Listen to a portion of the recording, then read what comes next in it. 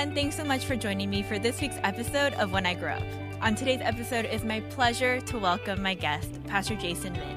Hey, Jason, how are you? I'm doing well. Good to be here. Oh, thank you so much for joining me today. I'm sure you are probably had a long day, so it's evening time for those of you that don't know, and I'm just so grateful for your time today, so thanks again. No, thank you for having me. And, we're both parents, so we know that 8 p.m. is when our day officially starts. Yes, right? that's correct. So. That's correct. So Pastor Jason is here to talk about his job and his career, but more than that, I'm so excited to hear your journey and story. So he is a pastor of a church in Los Angeles, and I'm going to just stop right there because I'm going to let you talk. I know nothing. I actually I had to stop myself from Googling you because I try not to know things about people because I realize I'm not as inquisitive like if I know things beforehand. So so Pastor Jason, can you tell me about what it is that you do? Yeah, I pastor a church in downtown Los Angeles. So, we're really in the heart of Los Angeles, called Citizens. And we are a predominantly Asian American congregation. A little bit of a history about our church. Our church was originally planted by Pastor Alex Choi, and it was a church called Sovereign Grace back in 2007. I came to be the worship director of that church in 2013. And then in 2019, we kind of relaunched the church. We kind of replanted the church as Citizens in a new location with a new vision and leadership. So in some sense, a lot of people say that we, this is a new church plant. And I guess in some sense we are new. And we're, even if you include that time as Sovereign Grace, we're still a fairly young church, I would say, relative to other churches. But yeah, in many ways there are, we have a lot of that same community from the Sovereign Grace days, but now also like brand new faces as well. Oh, wow. I did not know that. That's so interesting. Is it the same Sovereign? Is there only one Sovereign Grace? No, so that's it. No connection to the other Sovereign Grace, the one with a lot of turmoil right now. So okay, well, I don't really know about that, but I guess what I was going to ask is, some really good songs are written by a church called Sovereign Grace. Is that you guys? So we did release an album, but I'm pretty sure you're talking about the other. There's a mega church kind of ministry called Sovereign Grace. Okay, I'm sorry. It's okay. Okay, well, that's wonderful. So I guess I was going to ask you about church planting and stuff. But what was that transition like for you then? From going from Sovereign Grace and kind of quote unquote rebranding, I guess, to Citizens, and why did you guys decide to do that? Yeah. So, how much time do you have? A lot. I have Okay, all the good. time in the world. Yeah. So, essentially, Sovereign Grace. Just to give you a little bit of history, Sovereign Grace was originally planted in LA to be a church for people who hated church and hated pastors. And there are a lot of them. It was kind of I would say it was almost like the anti-church. They met in a small building in the Arts District in LA before the Arts District is what it is now. Extremely diverse, multi-ethnic, no kind of fancy production, no fog machines, no lights, just solid gospel preaching. And it was a liturgical service. And so it was kind of um, it was kind of a weird, there was a weird dissonance because a lot of the people that were coming were young, like artists, creatives, but the service itself had kind of like an old school vibe to it. And, you know, basically that church grew to become extremely large. Um, it was kind of when the big explosion of growth happened was in a time in LA when a lot of there was movement in a lot of immigrant churches where kind of a lot of second generation Korean Americans were leaving their immigrant churches either because they kind of wanted to find faith for themselves or because they were disillusioned by the church or disillusioned by certain things they'd seen. And so the church kind of attracted a lot of those people, and then it kind of became a predominantly Asian American congregation. So I was hired as part of like a big kind of, I guess like a big hiring, like, spree that the church went on because they Okay. needed help. And so I was living in Philadelphia at the time. And so my wife and I, we uprooted our lives there. Had been married 1 year. I had zero intention to be a pastor or go into ministry. My wife had zero intention of marrying a pastor or someone in ministry. Wow. But we were about 9 months into marriage, and this opportunity came up, and one thing led to another, and we were driving cross country to take this role. And so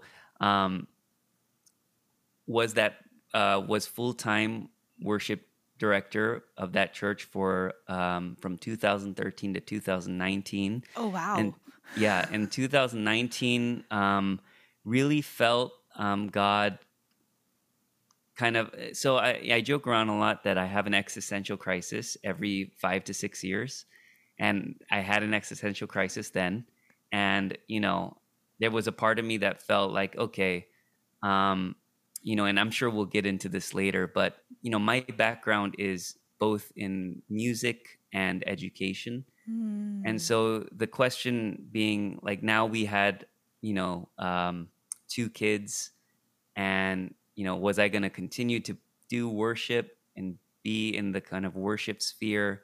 Was I going to move to becoming a more traditional teaching pastor?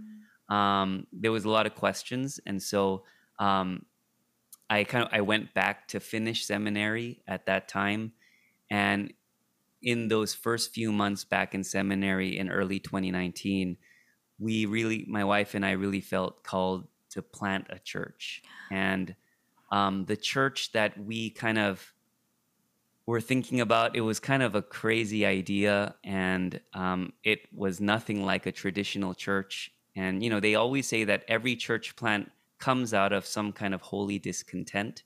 So some kind of, something that maybe you see when you look at the church, not necessarily like criticizing it, but, because you love what the church could be. A lot of times where church plants come out of is a desire to maybe try something different and reimagine a different kind of community. And, being in LA for 6 years, and, to be honest, like we felt like, we loved our community at Sovereign Grace. It was our family. We had, both our children there. We went through so much with that community. My wife during that time lost her mother to lung cancer. Goodness. And so our community kind of came alongside and Sure, walked with yeah. us the entire way. And so, I mean, it was definitely our home. So, we loved this church, but kind of zooming out and thinking about like the church, capital C, there were a lot of things that we were seeing that strangely enough, I think the pandemic just really continued to bring out. But a few things that we kind of were noticing was like, one was a huge divide between the pulpit and the pew.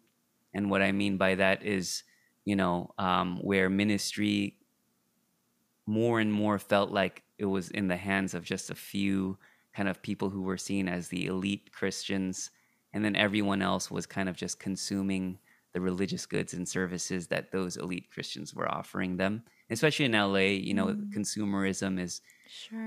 has a stronghold in our city.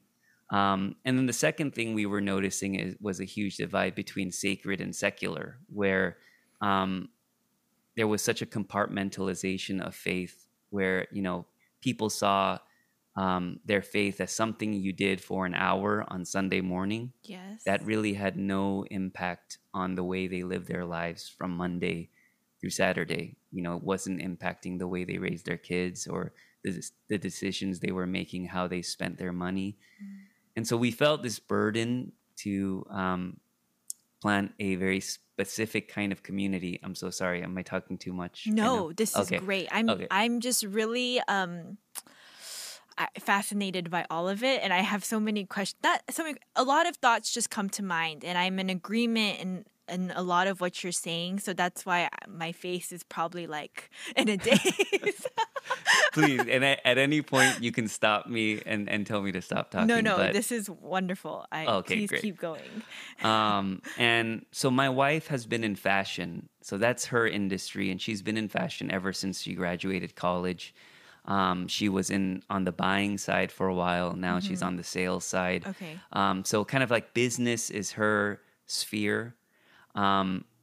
For me, like my sphere, so again, just to give you a little bit of background, I did the good first son of a Korean immigrant family thing. I went to UPenn for undergrad, thought I was going to potentially, I wanted to be an anchor man, that's kind of why I went to, and then my junior year of college, made this decision to like, instead of doing that, to go into education. So then I got my master's in education at Harvard. Oh gosh, you are a genius. No, not at all, not at all. And then I did the unthinkable, and I did what, I basically pursued every Korean parent's nightmare, which was like to spend all that money on an Ivy League education and then tell my parents that I wanted to be a musician full time. Oh my goodness. Okay, I need to hear more of this. Like, what do you Yeah, mean so- a musician? Like, So like performing? basically like I after grad school, I told my parents I'm going back to Philly to start a band, and I'm just gonna do music. holy smokes. I know. I mean, so like my younger brother, he's an actor, and so I always joke around with people that between the two of us, we have accomplished the forbidden trifecta of Korean. It's ministry, acting, and entertainment and music. That is so funny. Oh my gosh. So But yeah, your so brother is a very successful actor, I should add. he is a successful actor. He had some dark days, but he's been doing great. Yeah, now, I mean, after so. Tim's story, I feel like that's pretty normal, right? Like Very having normal. dark days as an actor. Yes. Oh, absolutely. And I just shout out to Tim. Yes. Like having like rubbed shoulders with so many different actors in LA, and my brother would attest to this as well.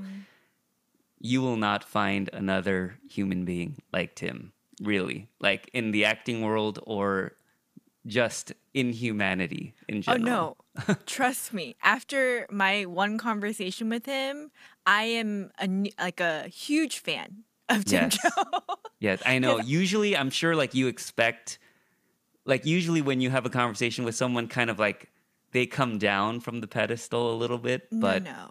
with Tim, it always elevates. Yes. My husband and I both have like a small crush on Tim. Just cuz like you're right, he is like exactly what you said, but I think for me it was just like you can't hide a person's character, and it just was exuding as he was talking about his life and his experiences. So yes, I'm in complete agreement. But Yeah, and one quick story about yes. him and my brother.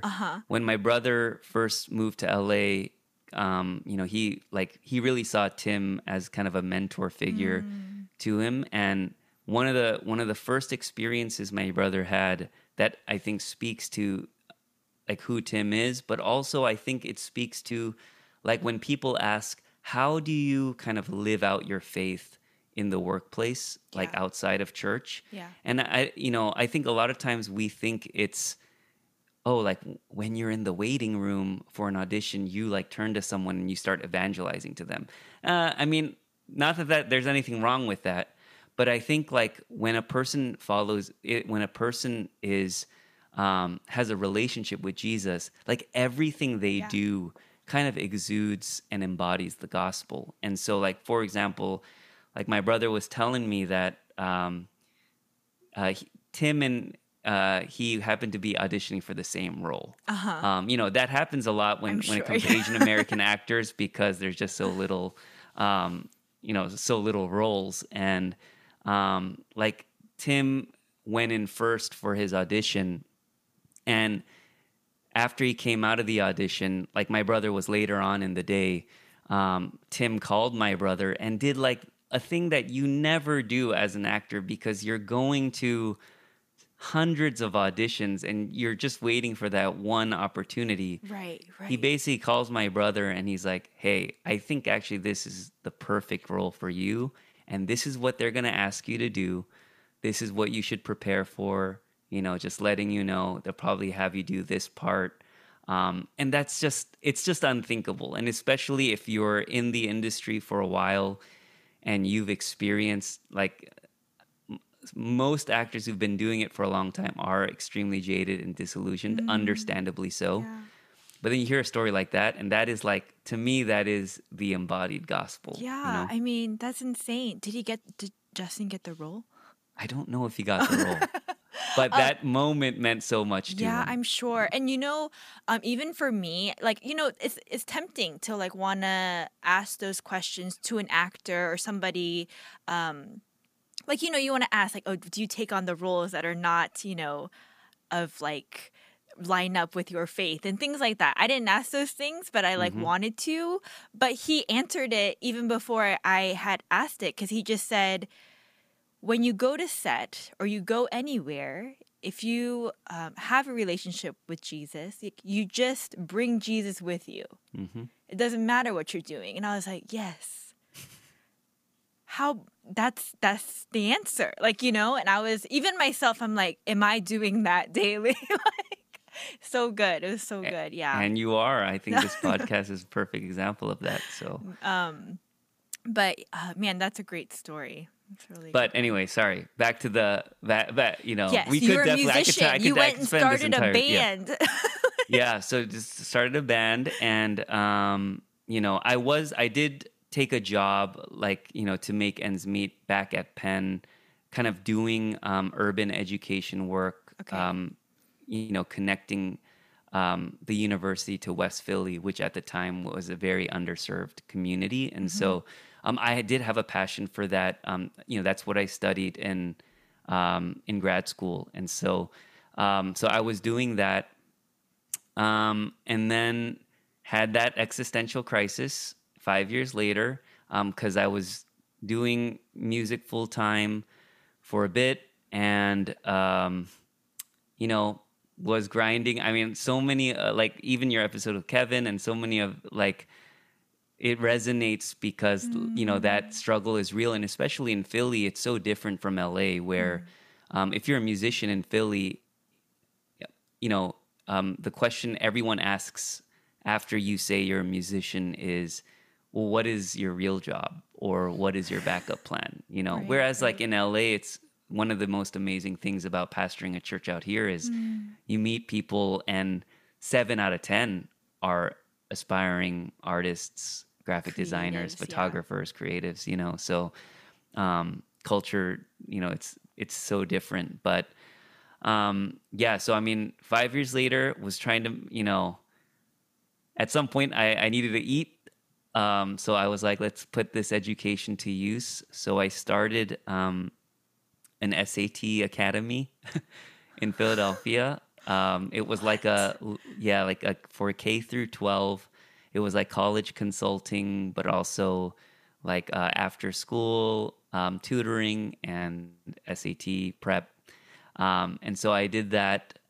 And then when I took the Sovereign Grace position, ended up selling the academy off to three guys who, like, thankfully, like they took it to the next level. They expanded it to a couple more Oh, locations, and so wow. thankfully it's been doing really well. And yeah, so anyways, all that to say, that's kind of where my background is in music and education. And so, kind of fast forwarding back to the church plant, Uh-huh. neither my wife or I were ever kind of, we didn't really see full time vocational ministry anywhere in our future. And so, even the kind of church community or church plant we were thinking of, we just, our minds don't really think kind of Mm. traditionally like that. And so, um, at the time we were praying and discerning what kind of a community we personally would want to be a part of, and we kind of stumbled on this passage in Ephesians 4, where Jesus basically, Paul is talking about Jesus who has ascended, and he basically talks about how when Jesus ascends, Mm-hmm. he gives apostles, prophets, evangelists, shepherds, and teachers, Mm-hmm. Mm-hmm. to basically be the church, Mm-hmm. to be the fullness of the body of Christ. And we took that and we said, like apostles, prophets, evangelists, shepherds, and teachers, like this is what Jesus envisioned for the body of Christ. And then we kind of combined that with Jesus calling the church a city on a hill. And so there was this idea of like calling us to be a city and then calling us to be these These five things. kind of and so we said, who are the apostles in our city, in LA? And we said, I think they're the entrepreneurs. Mm-hmm. They're the ones who start things from scratch. They see problems and they find solutions to those problems. Then we said, who are the prophets in our city? And we said, I think they're the creatives. They're the ones who speak truth to power. They kind of expose the brokenness of our humanity, but they also show us beauty. Um, who are the evangelists of our city? The people who gather groups of people around in spaces. And we said, I think they're the hospitality workers, the coffee shop owners, the restaurant workers who bring people around a table to break bread. Who are the shepherds in our community? The parents and the healthcare workers, the people day to day caring for their loved ones, caring for people who are sick emotionally, physically, spiritually. And then who are the teachers? The teachers, Yeah. And so Yeah. we said, like, what would it look like if we were somehow able to get all five of those entrepreneurs, creatives, parents, hospitality workers, and teachers all in one space together to form kind of a city within a city, And so, because my, thankfully, like, my, the one good thing about going to Penn and, having best friends and groomsmen who are all Wharton grads, we kind of decided we were going to like create this deck that we were going to fundraise and find investors for, kind of like to essentially buy a large space in LA. And we had talked to, thankfully we have friends who are coffee shop owners here in LA who basically agreed to, hey, if you can get us this amount of money, we will build a coffee shop in this space. Then we talked to some of our friends who are entrepreneurs. At the time, Tim's wife That's was right. was an entrepreneur running her own kind of floral business. So we had talked to different entrepreneurs. What would it look like about working out of this space? Maybe also creating a small co-working space there where, a lot of people working remotely can use that space. And then we had talked to kind of our friends who were creatives aspiring actors and musicians, we said, hey, if we created a kind of like an after school learning center here in this space as well, would you be willing to come? We know all musicians need part-time jobs. Would you be willing to come teach music after school? And then at night, you could use that space for rehearsal space, studio space, performing arts space. And then essentially the church would just rent that space on Sundays. And the idea was that we're trying to move away again from that 1 hour event on Sunday and see Yeah. like all of life as sacred. And so, like, what would it look like for hospitality workers and parents bringing their kids, rubbing shoulders with creatives, teaching their kids, supporting them as they do their art, people using the co-working space. And so where people kind of walk in and say, this feels like LA, a coffee shop, musicians, like that's so LA. And yet this feels kind of different too, And so the idea was to create these small communal hubs that reflect kind of the city, but more than anything reflect the values of heaven.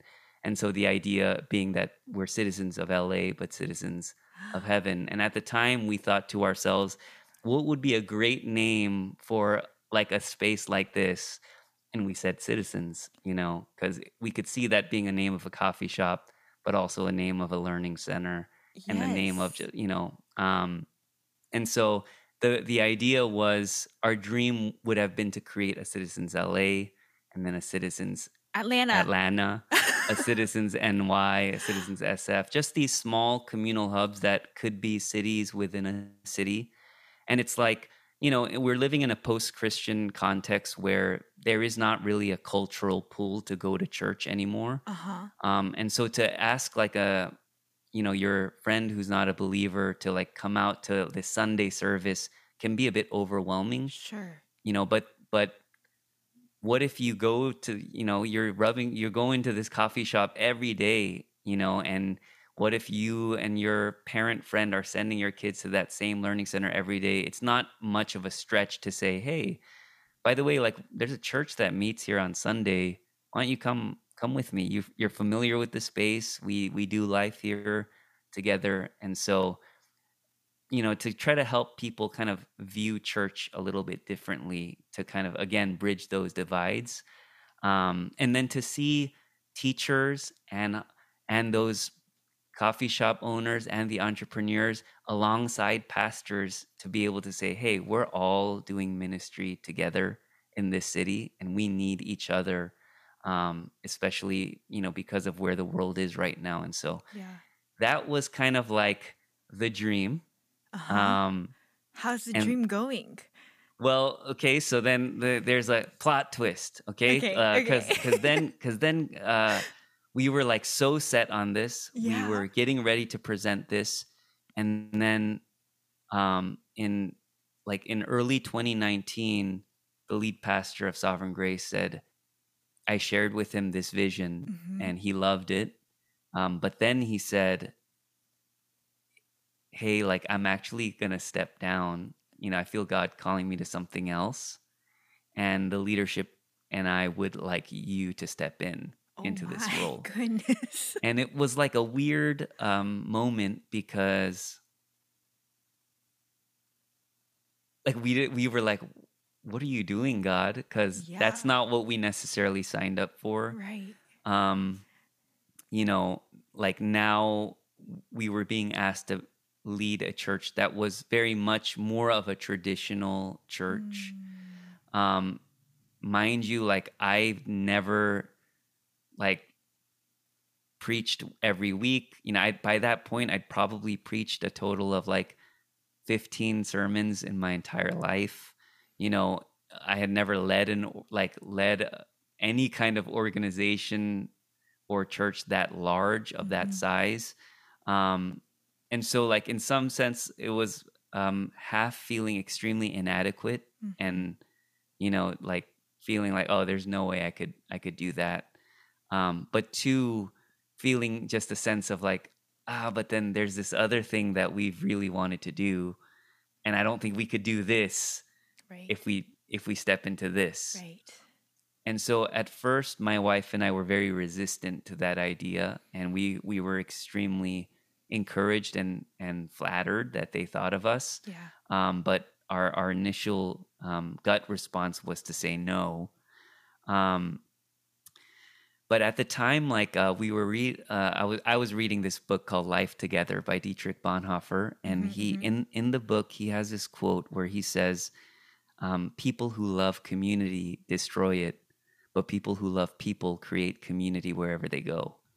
And that really spoke to me because the idea was that sometimes when you fall so in love with a very specific ideal of what you want your community to be, Mm-hmm. you end up like actually like neglecting the very people God has placed right in front of Right. you, Yes. and God has entrusted to your care. And so that really humbled us a lot, and we realized that, hey, this is a community that we do love deeply, full of Mm. people we do love deeply, and Mm.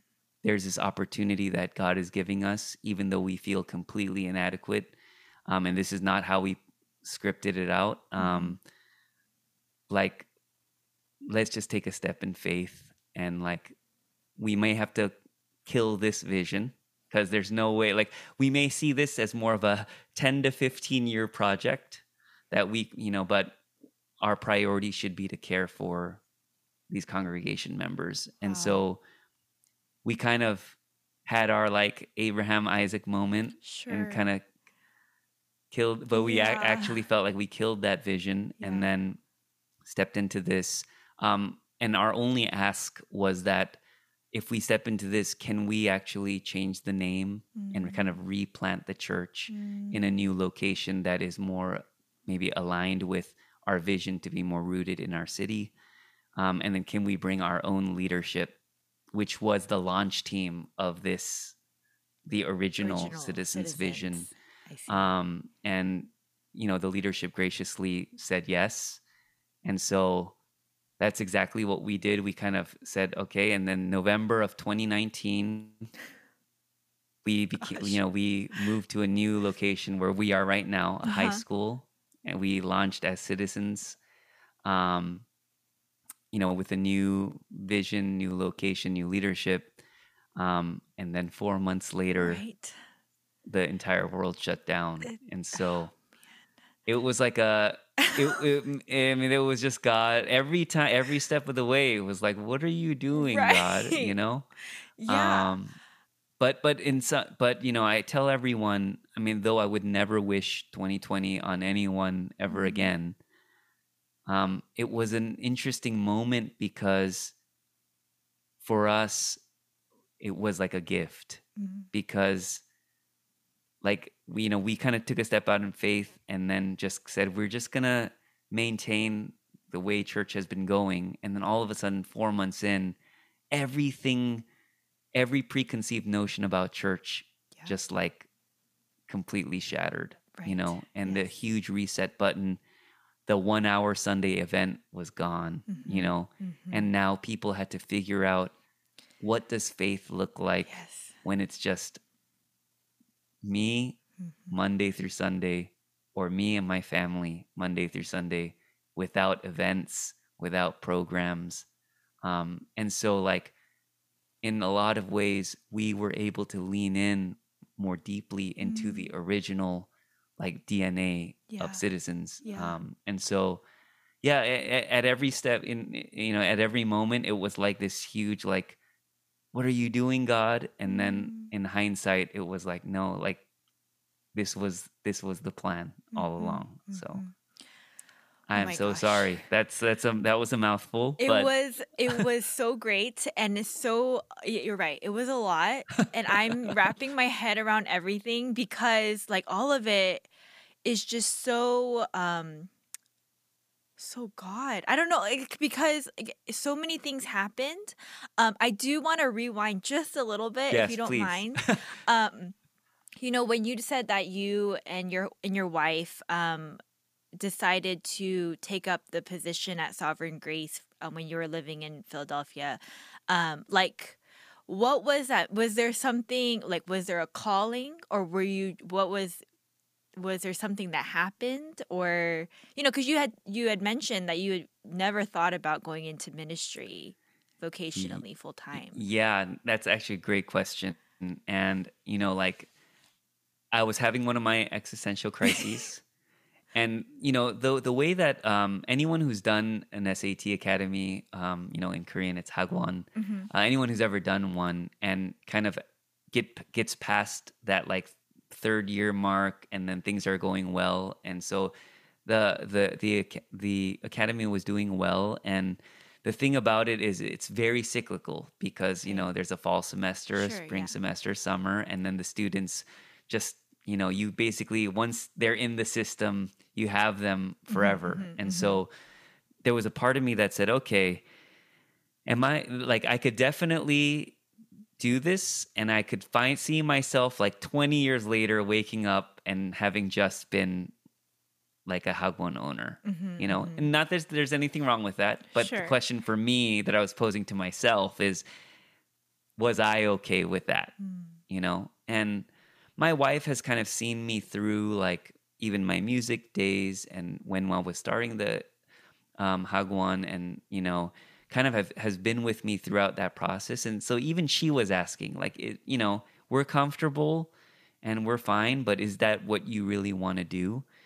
And so when this opportunity came up, I think if someone said like, "Hey, do you want to be a pastor at our church?" I think that would have been an easy no.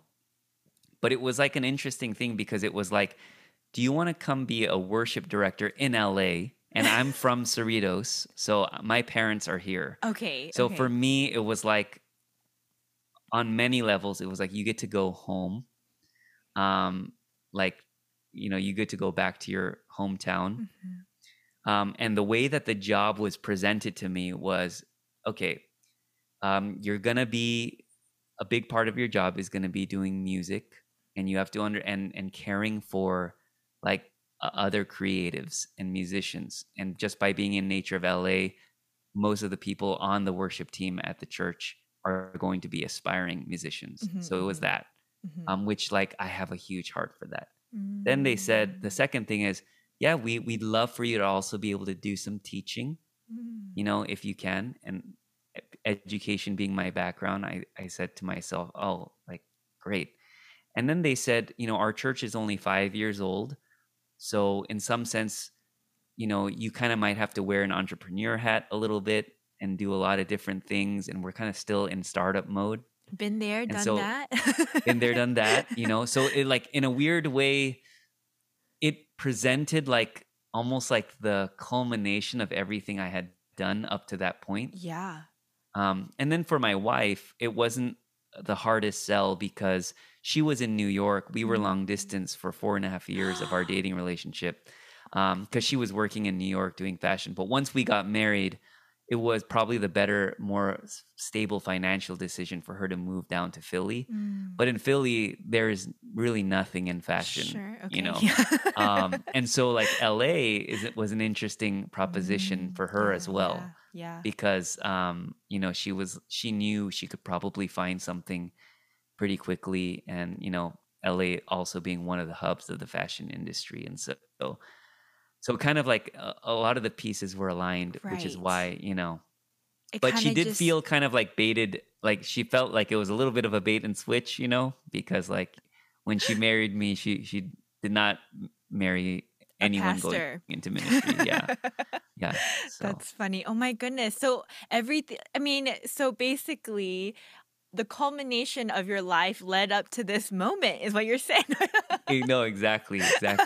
We had no choice at that point. Oh wow. That's crazy. That's so crazy. Can I ask you when you began your relationship with Jesus? Like, was it in high school, or like when did that happen for you? Yeah, I mean, I grew up in the church, and Okay. so as long as I remember, um, I really do see myself as having been raised into the faith. Mm-hmm. So like, I would say, obviously I probably had like that, like, like that real Mm-hmm. like emotional moment when I Sure. went to my first youth retreat in 6th grade. Um, but like for example, like at our church, we baptize infants. You know, I know not Mm-hmm. all churches baptize infants, but at our church we baptize infants. And one of the things I always say is, you know, like we want these children one day to make their own profession of faith, and we want them to claim this identity for themselves. But it would be foolish to say that like if and when that moment happens, that that moment happened like in a vacuum. Mm-hmm. And like when I look at my kids as well, it's like um, I pray that one day they would have a relationship with Jesus and claim that relationship for themselves. But I know that even that moment is going to have been the culmination of just the ways that they've been loved and cared for by Yeah. this community and raised into the faith. And I really feel like that was my journey with Jesus as What a well. So blessing that is, huge man. blessing. Yeah. So great. Okay, so you went to be a worship director at Sovereign Grace. Hmm. For those listening, I'm probably gonna title this episode, when I grow up, I want to be a pastor. So for those maybe that are listening and are interested in going into ministry and being a pastor, um, what point did you decide to go to seminary? Yeah. So I decided to go to seminary right when I moved. Okay, Um, okay. Oh, so like right when you came from Philly. Yeah, right when I came Okay. from Philly, not necessarily because I thought that that was going to lead to me becoming a pastor, Uh-huh. um, but more so like it was two things. One was my wife being like, "Yo, we're not going to uproot our entire lives here just for you to go lead worship somewhere in Mm. LA." You know, like I want there to be I'd love to like meet your wife one day. she's she's uh she's spicy. You know, I Yeah. think you would love her. Yeah. But so it was like, I want there to be like basically a plan, Mm. and she was like, unless you want to like if this is, it's still full-time ministry. Mhm. And so that was one, but the other side of it is that like personally, like I love to learn. I can um tell. oh, and so like I think like, you know I wanted to do a good job, and I Mm. wanted to learn and be like theologically trained, because as having led worship, and I'm sure your husband can attest to this as well, like it's such a weighty responsibility, Yeah. you know Yeah. um to it's you're it's half the service is the singing and the Yes. praise. And so I wanted to make sure like I had a theological foundation. And so Mm. I started seminary then. I went at a snail's pace because I was working full time, so I could only take like one or two classes Mhm. a quarter. And then I mentioned this earlier, but we had so many like life events happen as well, that kind of kept dragging it out. So that's why I was still back in seminary in 2019. So Oh, 6 years okay. later. Yeah. Okay.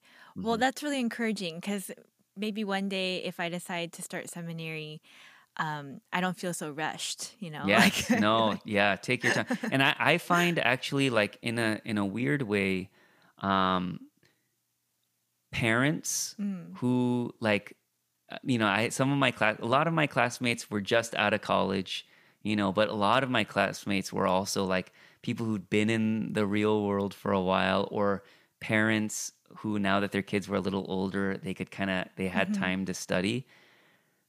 And I would say this is a generalization, but it was always the people who were a little older, and especially those with kids, mhm. who for whom I think seminary was just so life giving. Because Wow. there is that like saying that seminary is like more Yes. like cemetery, Yes, for most I people. hear that often actually. It's kind of Yeah. scary. And, I do think there are like, I definitely don't know that seminary is for everyone. And I think seminary is kind of overrated too. Mm, But I find that like you just see like this like hunger to like learn. mm, And then people who've kind of like I'm sure as a mom, you know this to such a greater degree, but like they're so much more like efficient with their time, you know? You Like, have to be. It's no choice. so good at multitasking, and so like they're always like Mm. they're on time, ready to learn, hungry, and so all that to Well, I say, guess that's something maybe encouragement. I can look forward to soon. But Yeah. well, okay, man, your life is so complex, Pastor Hey, very, Jason. very complex. Yeah. And in the Frustrating. best ways possible. I just have so many questions and so many different tangents, and I'm trying to like No, stay please. focused on what it is that I'm trying to ask. But you were saying, oh, just a quick side note. So like, what do you play? So I am a guitarist. Okay. Yeah. I mean, I was like a singer-songwriter for a little Oh bit. wow. So after the band, then I did kind of my own solo stuff for a bit. Um, Is this all available but like to the public? it Can I just is, Google but it? I choose not to mention where you can find it. Okay. Well, I know what I'm doing after this episode. um, okay, so you finished seminary then? Hmm. And so Yeah. I'm curious to do you find that um oh man, sorry. I'm so sorry. My thoughts are so jumbled right now. No, go I for it. apologize. My But life is jumbled, so it works out. Yeah. um so like what has been the most challenging thing for you now as a kind of newly replanted church? I know the pandemic, I'm sure, was interesting for you guys. I can't imagine, like, and as you were explaining, it was a really a time for people to kind of face their own reality of maybe Hmm. where they stood in their faith or maybe lack thereof. Even here in Atlanta, the culture was exactly that. I can speak to my own church where people were just going through it or realizing that they didn't have anything at all. And it was really eye opening for a lot of us. But I can't imagine having to, like, you just started church in November 2019, and then all of a sudden it's like, what do we do? We don't, no one has a framework for this, you know? Yeah. But yeah, like what were some challenges that you faced, maybe not just to the pandemic, but even just like starting a church as a new head pastor? Yeah. I mean, like it was like being thrown into the deep end Mm. because, when I first took the role, I met up with all the lead pastors that I could think of, my mentors, but also people in this area. And I asked them, what should I expect? And many of them would say things like, well, as a lead pastor, you're probably going to have to lead your congregation through seasons of transition. You're going to have to walk with people through a lot of grief. Mm. You're going to have to probably tackle some difficult social issues. Mm. You may have to like wade into like kind of like having to talk about politics. But they were kind of like, but don't worry, there are seasons for all of these things. You're never going to have to do them at the same time. Yeah. But then 2020 happened, and then it was all at the same time, because it was like, yeah, there was so much grief. Very early on in the pandemic, we had people in our congregation lose loved ones to COVID. So COVID was like extremely real for us Yeah. early on. There was the transition of being just even trying to establish an identity as a new church. Yeah.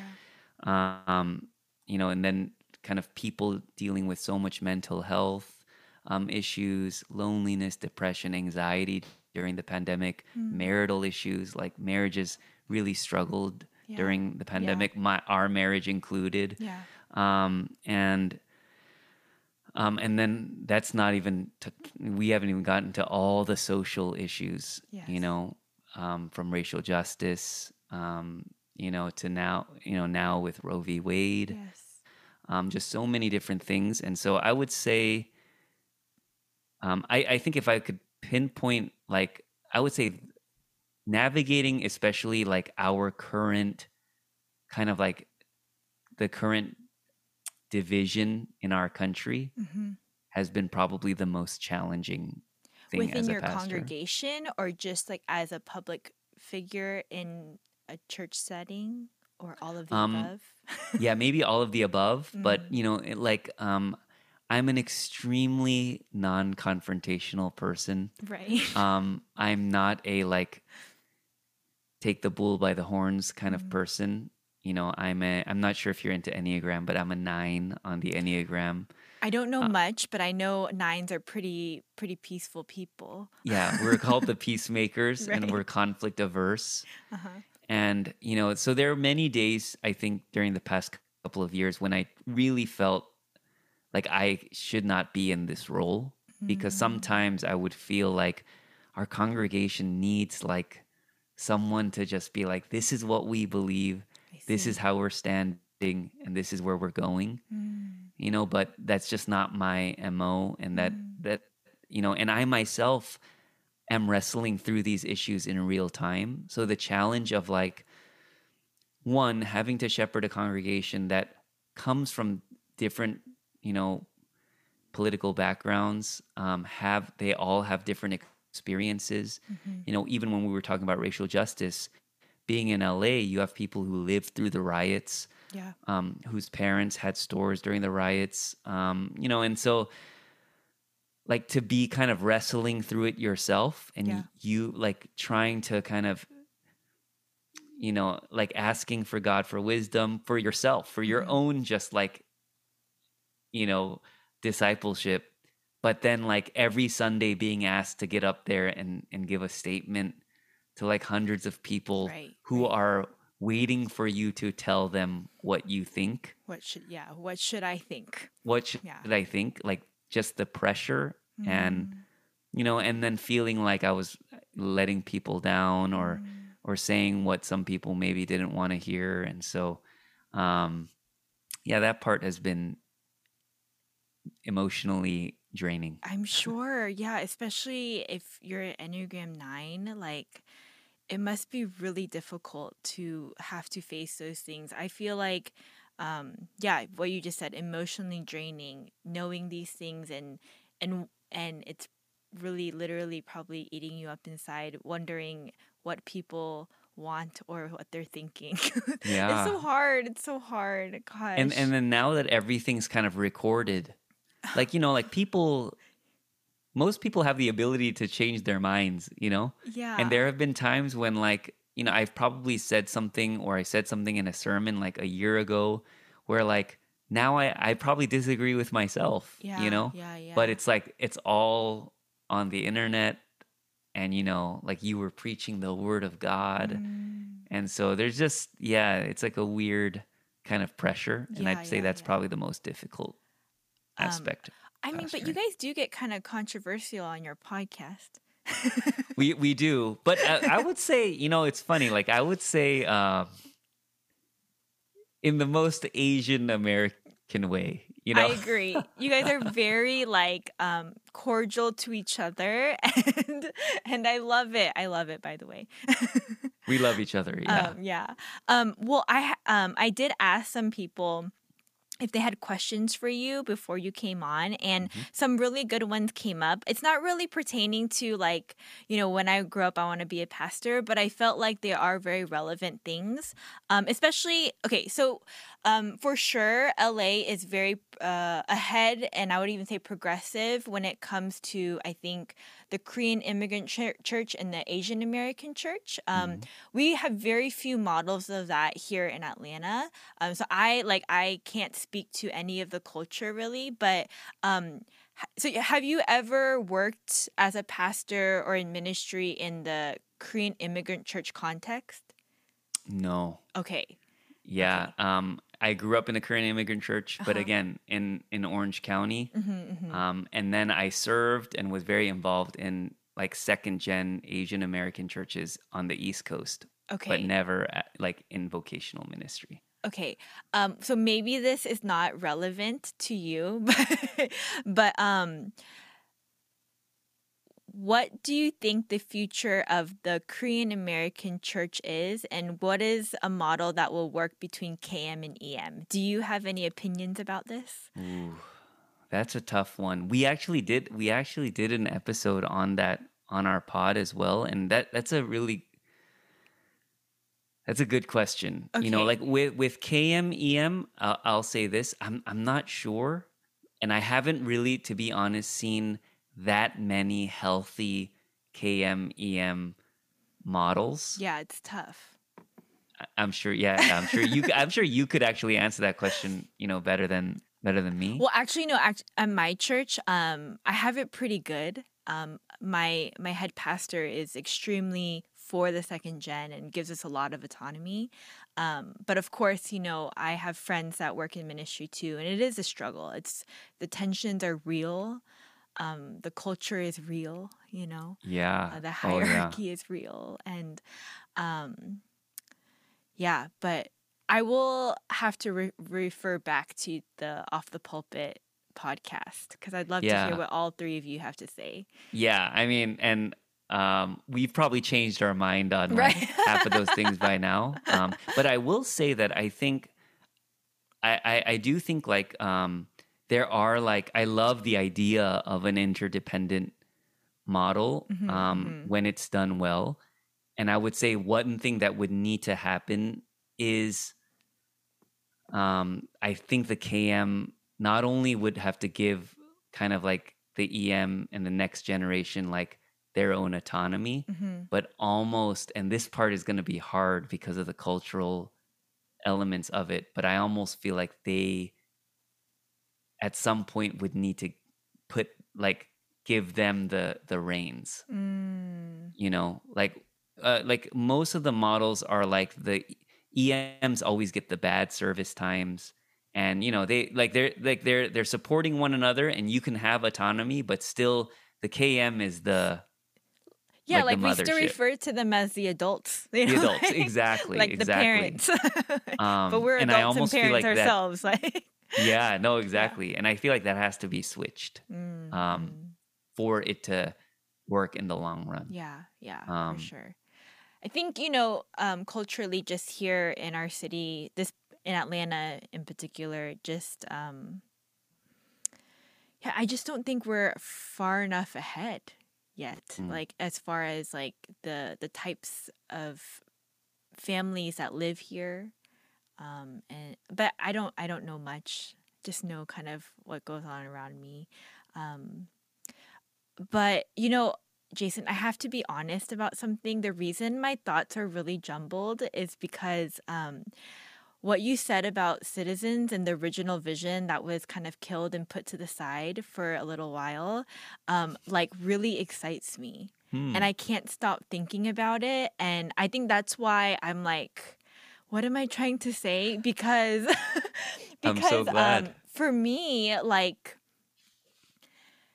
that's kind of like my dream. Mm, But like I never could put like words to it. mm, I think so there was a time right before, like right after I got married, right before I had my first son, and right before I got pregnant, that a ministry partner and we had the opportunity to someone from the KM first gen said, "Hey, I have a space and it's empty and I want you guys to use it for second gen," right? And so mm, I'm like, "Okay," right? So we start working on stuff, but ever since I was like, I won't even say like in high school, I always had this idea of like, what if there was like a place that wasn't Starbucks where we could actually do something productive with our time and be resourced and like it's not just conversation, but it's like true fellowship that's happening and people are growing from it. And then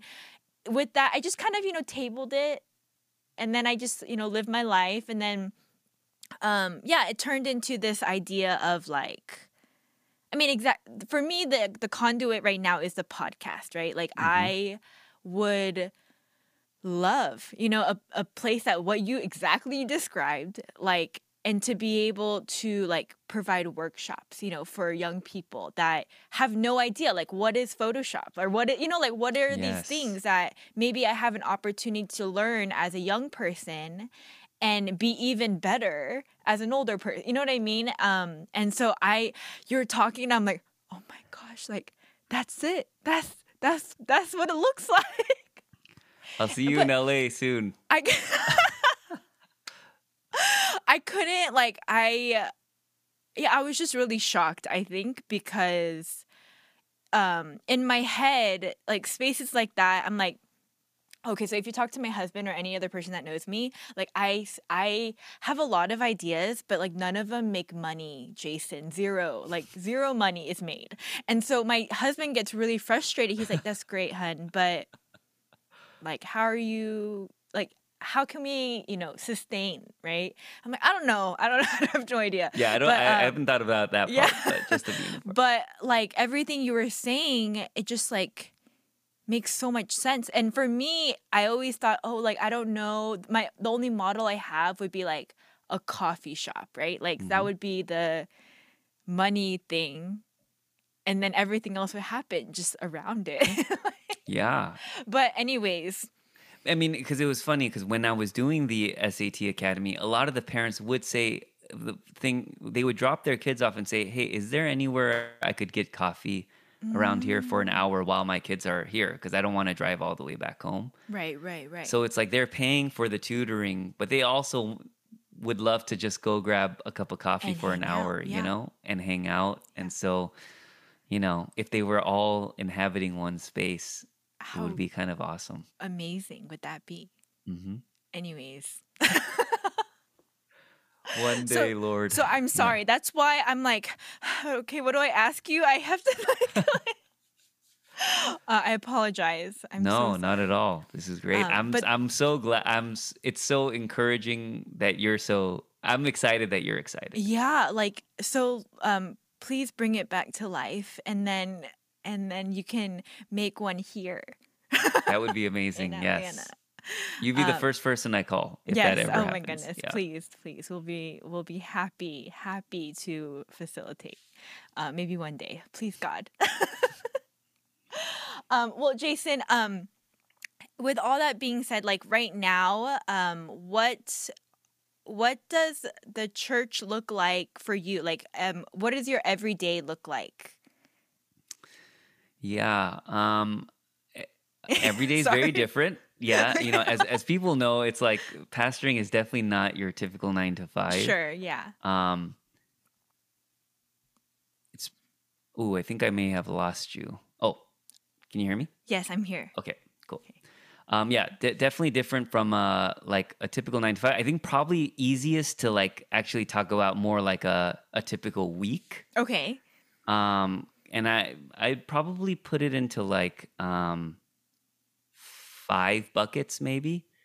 So like, and we're talking about maybe like an ordinary week, not like, Easter or something, Okay, okay. which those weeks get crazy. Yes. But I'd say like the first bucket would be like just sermon prep, Mhm. which takes a good chunk of my time.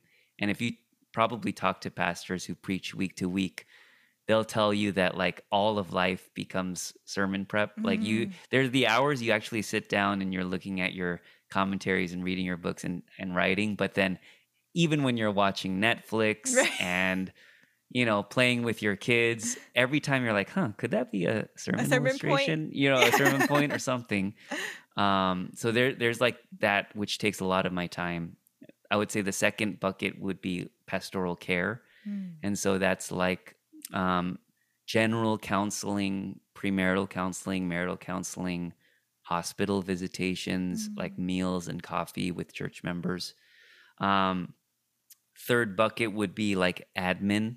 So a lot of email, responding to emails and, looking through forms and, creating like, yeah, admin, like the boring stuff.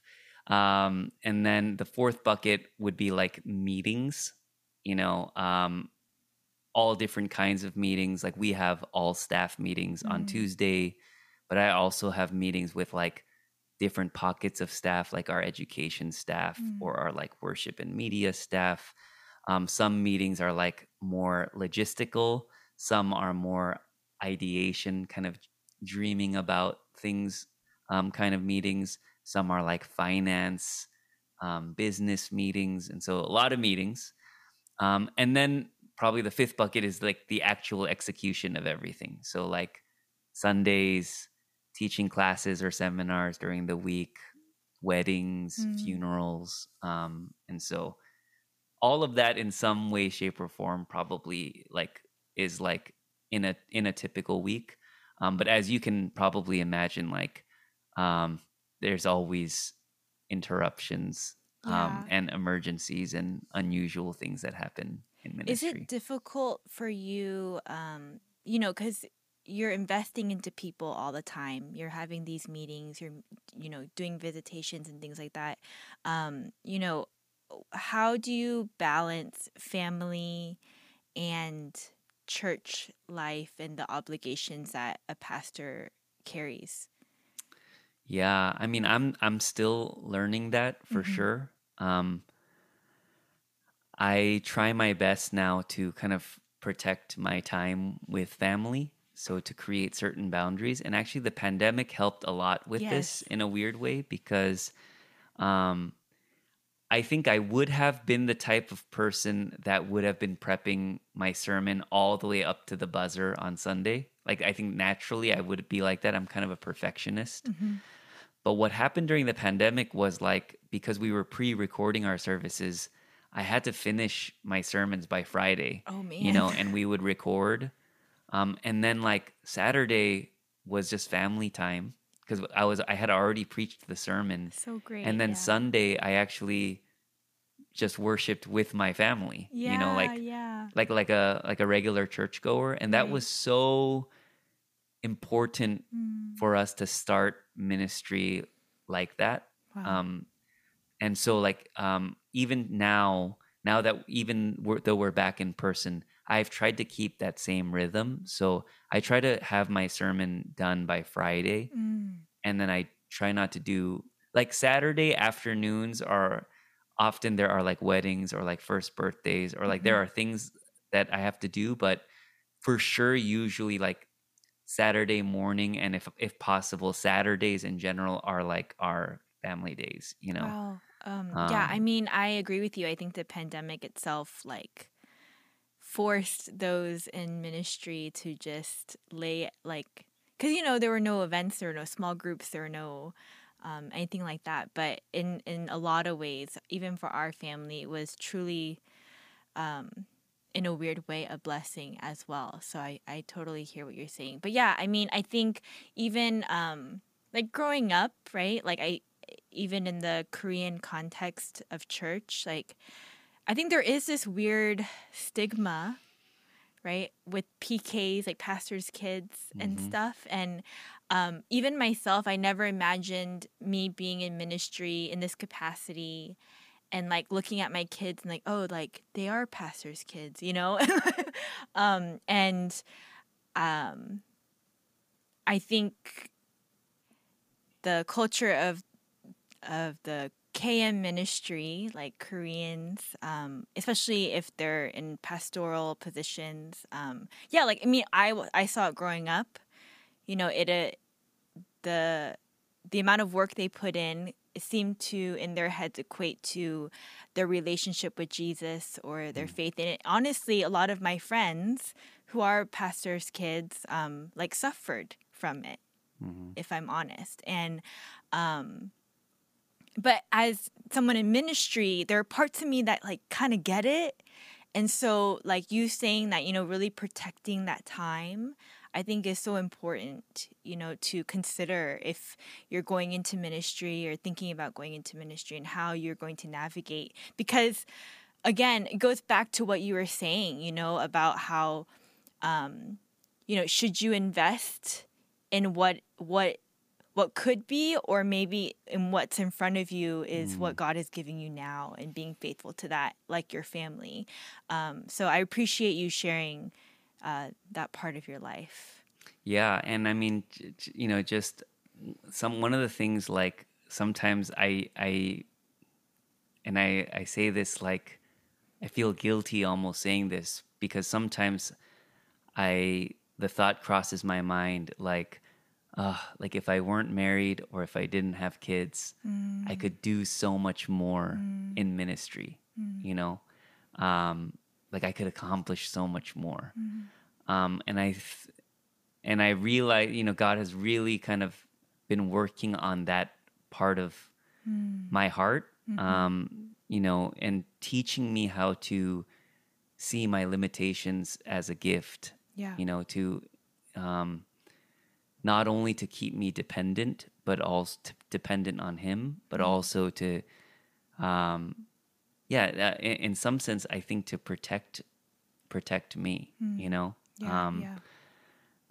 and so, yeah, and that's something I'm learning, like, all the time, Yeah. and so I think you're doing that as well. I mean, even the fact that you have to do this podcast at 11 p.m. your time, I mean, that's insane. But at the end of the day, it's because we love it, right? We Yes, love we yes. love it is what it is. Well, I probably could talk to you for hours, Pastor Jason. But I will try to wrap it up a little bit, since Yes. we are coming up to a little over an hour now. And thank you so much again for sharing so much of your story.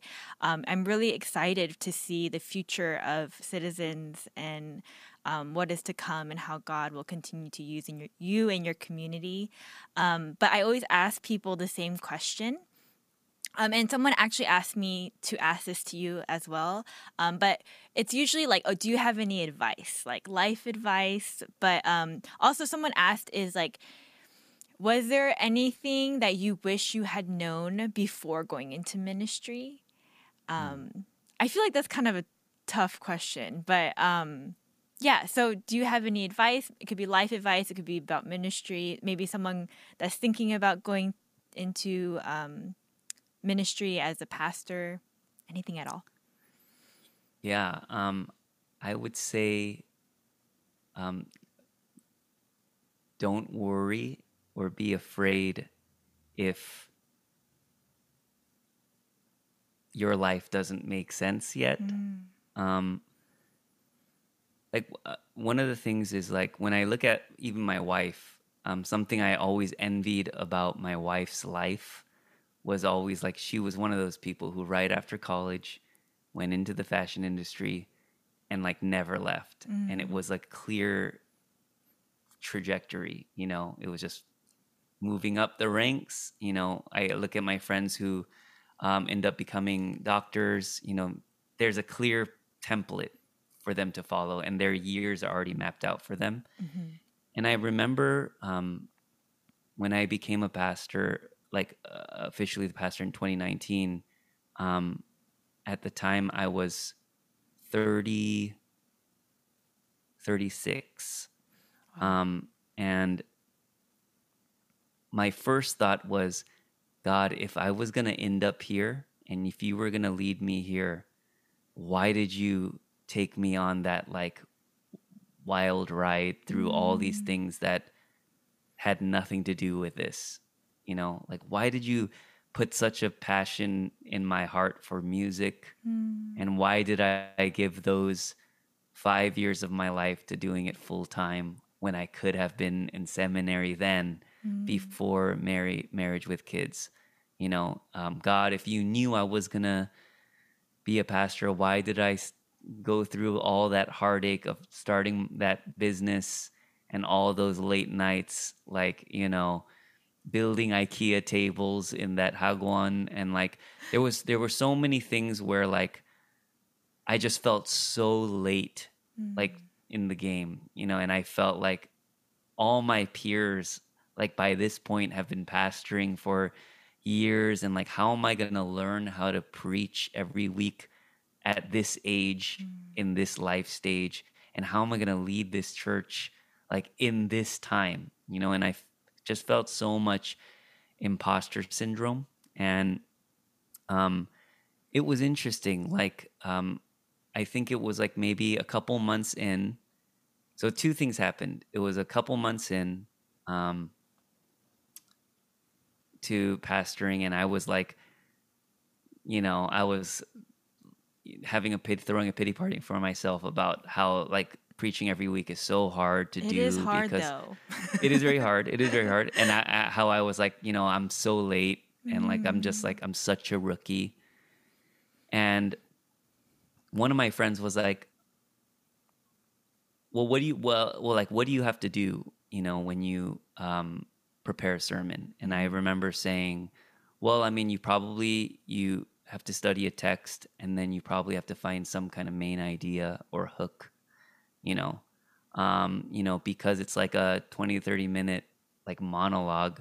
You have to build tension, and at the end of the day, you're bringing people to the gospel, and you're trying to connect the story of the Bible, the story of God, to their story."